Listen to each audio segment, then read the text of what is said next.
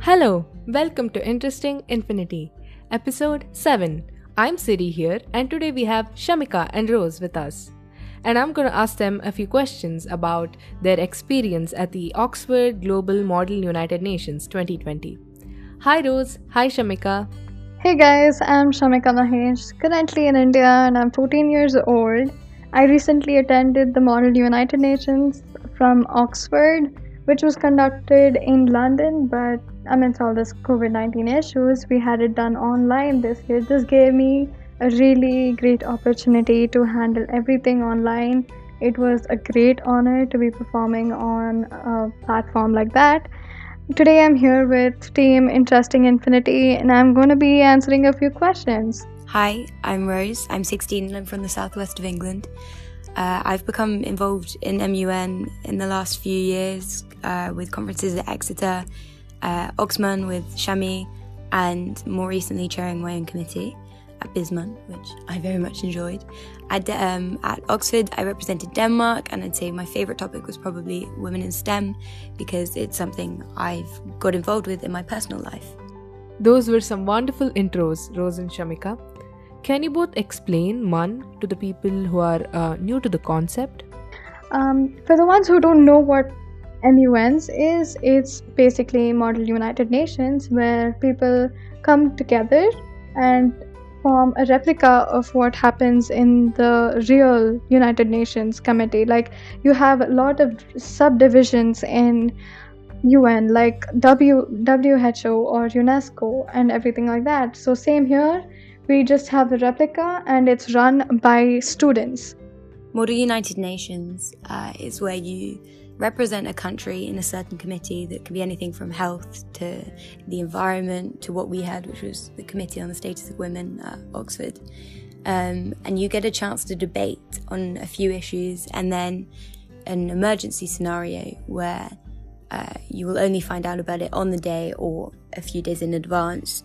You get to come up with your own solutions and debate other people's, and hopefully you pass a resolution. That was really educating, and it will definitely help our listeners who are new to the concept of MUN. How was your experience at the Oxford MUN 2020? Oxford MUN was a great experience.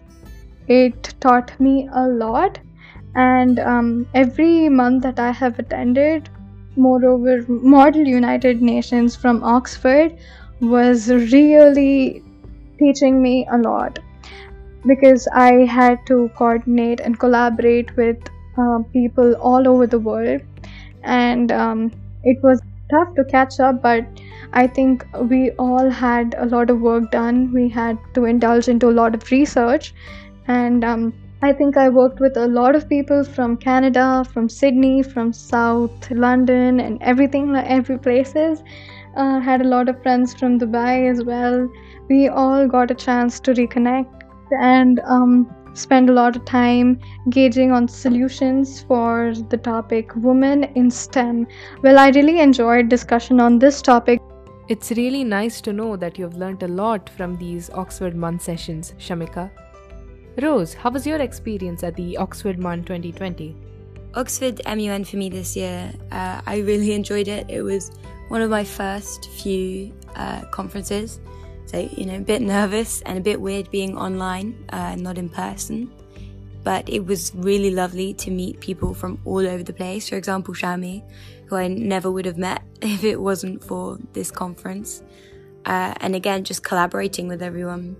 And we had really interesting topics, which I think helped. That was wonderful, Rose. How many days did you both study and do your research, and what was the time period of the conference? It took place over 2 weeks. Okay, I would say I probably didn't do enough studying, and there were definitely a lot of people there who knew a lot more than me. It's when people start referencing certain bits of certain laws and sections, and I had no idea. But I'd say probably around 4 hours, where that's including writing resolutions, editing our own resolution. I was very friendly with my group, so we organised a kind of midweek catch-up session. We just all FaceTimed, which was A, nice to see them again, and B, helpful for us all to get our resolution together. But yeah, I don't think I did enough work, but you get by. Well, I had intense 3 days of research, and I did gain a lot of knowledge at that 3 days time. I didn't do like a lot of study because I had an intense of 3 days, so I think I had enough information. And even if I did not have certain information, it was easier for me because it was online. I had an immediate browse, I had an immediate answer to whatever I was supposed to answer. I totally understand both of you, because when I was attending a month session here in India, the same thing happened to me. I prepared for like 3 to 4 days, and then I go to the committee, and still I feel that I have not prepared really well, and many people knew much more than me. And unfortunately, I didn't have Google. It was a physical session, so that's how it went. Rose and Shamika, how was it to collaborate with people from all over the world? I think this is the most exciting and win-win kind of situation here, collaborating with people all around the world, because one, I got a lot of friends. Two, I got a lot of opinions, which I've always been wanting. Our topic, women in STEM field and female studying STEM, is something that I wanted to debate and have opinions of a lot of people, and I think I did gain that here on that day, so I was really happy. I was also in a situation where I was feeling like, why didn't I think of that? And I really got a lot of opinions that I didn't expect to get. So I think collaborating with people all around the world was exceptional. It was phenomenal. I think it really got me a different perspective. It made me open up, and it made me think in a broader perspective. I really enjoyed getting lots of different perspectives from around the world, and I think that they dealt with that very well. So for example, there was the prayer hour that people were allowed to leave for, and obviously everyone brings their own viewpoint from how they've been raised and in the country they've been raised and the certain laws they have in their country. So I think it's a very interesting way of doing it. That was amazing. I bet you guys would have had a lot of fun collaborating with each other. According to you, what was the most challenging part in your committee? The hardest part in our committee, I think, was our final resolution. We were in a group and we could not get them to vote to bring our resolution onto the topic of discussion. We kept pushing it forward. Anisha in our group kept on raising it, and we would just vote it out every single time, so we didn't even get to discuss it. And I think that was a big shame. The most challenging part in my committee was the last part, the last week, where we had to get 60 members to vote a yes. Basically, we were divided into 5 groups and asked to come up each with one resolution sheet. I was in group B, as I recall, and I was working with Rosé, who represented Denmark, and I got really comfortable with my group, so it was a little easier for me to open up. And since it was an unmod, it was easier.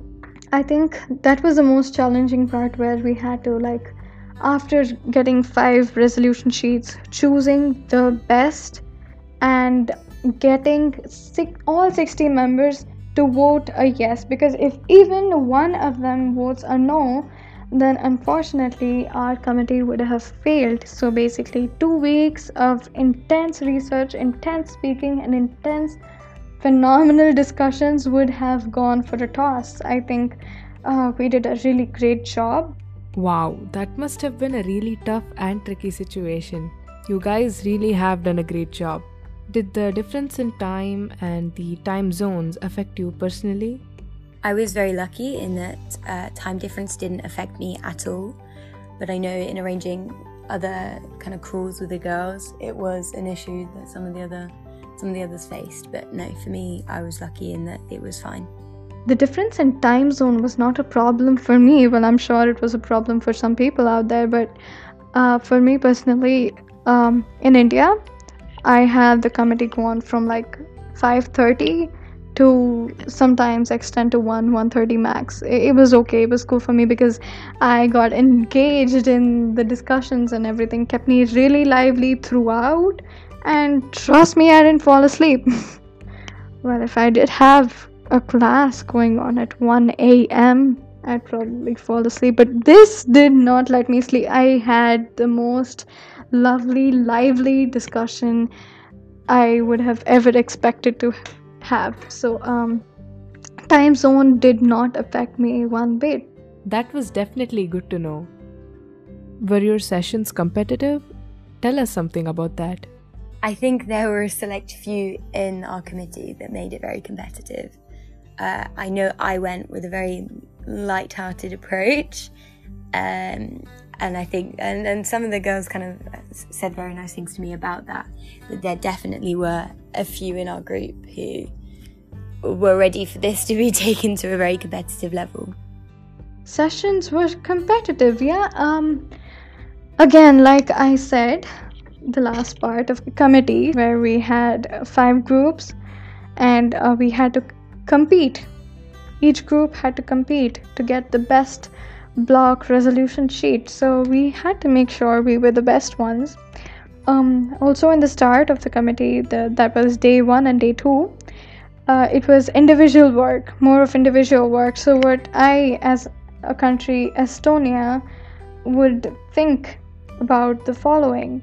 So I think the first 2 days and the end of the second week was a little competitive, but otherwise everyone was really sweet, open to you. It's good to know that there was some competition in the committee. If you could change one thing about MUN, what would it be? One thing I'd probably change about MUN would be all the, I'm gonna say maybe slightly unnecessary rules, such as how you refer to yourself and others, and the words you have to use, and the terminology for your resolutions. All of that might just be me being lazy, but I think that's something that could go. I think one thing that I could change about MUN is nothing. I would never want to change anything about MUN because each and every part teaches you something. Like from making your block resolution to convincing each and every members to vote a yes, taught me a lot. Like the one thing that I really had to take away from MUN is way with my words, because way with our words is really important. It's something that not everybody possesses, but neither did I possess, but MUN really taught me how I can go with my way with words. I think that's something that everyone would want to learn, and I did learn out of MUN. Both of your perceptions are amazing.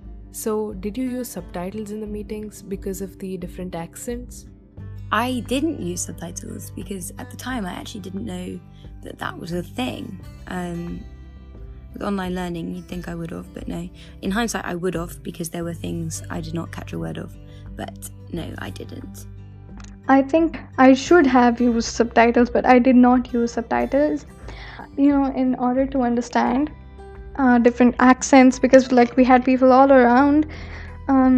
I think the accents that I am really used to is the African English accent, the UK English accent, and the American English accent, probably even the Australian English accent. But other than this, it's a little tough for me to gauge. But I did pay close attention, and I had to concentrate and give my best hearing performance there, and I did get through it. It was not that tough, but I'm really happy I was able to gauge and tell what the person was saying. That was interesting. Would you consider going to Oxford MUN next year? Well, it's not a question to ask. I mean, for me, no. I think I'd just say I would do Oxford MUN over and over again, because each and every time I attend an Oxford MUN will teach me different things, will give me different opinions. That's wonderful to know, Shamika. Thank you so much, Siri. It was really nice to be with you. Thank you so much for having me today. I'm really honored. Thank you very much for reaching out to me, and I'm sorry this took so long to produce. But lovely to be on the podcast, and see you soon.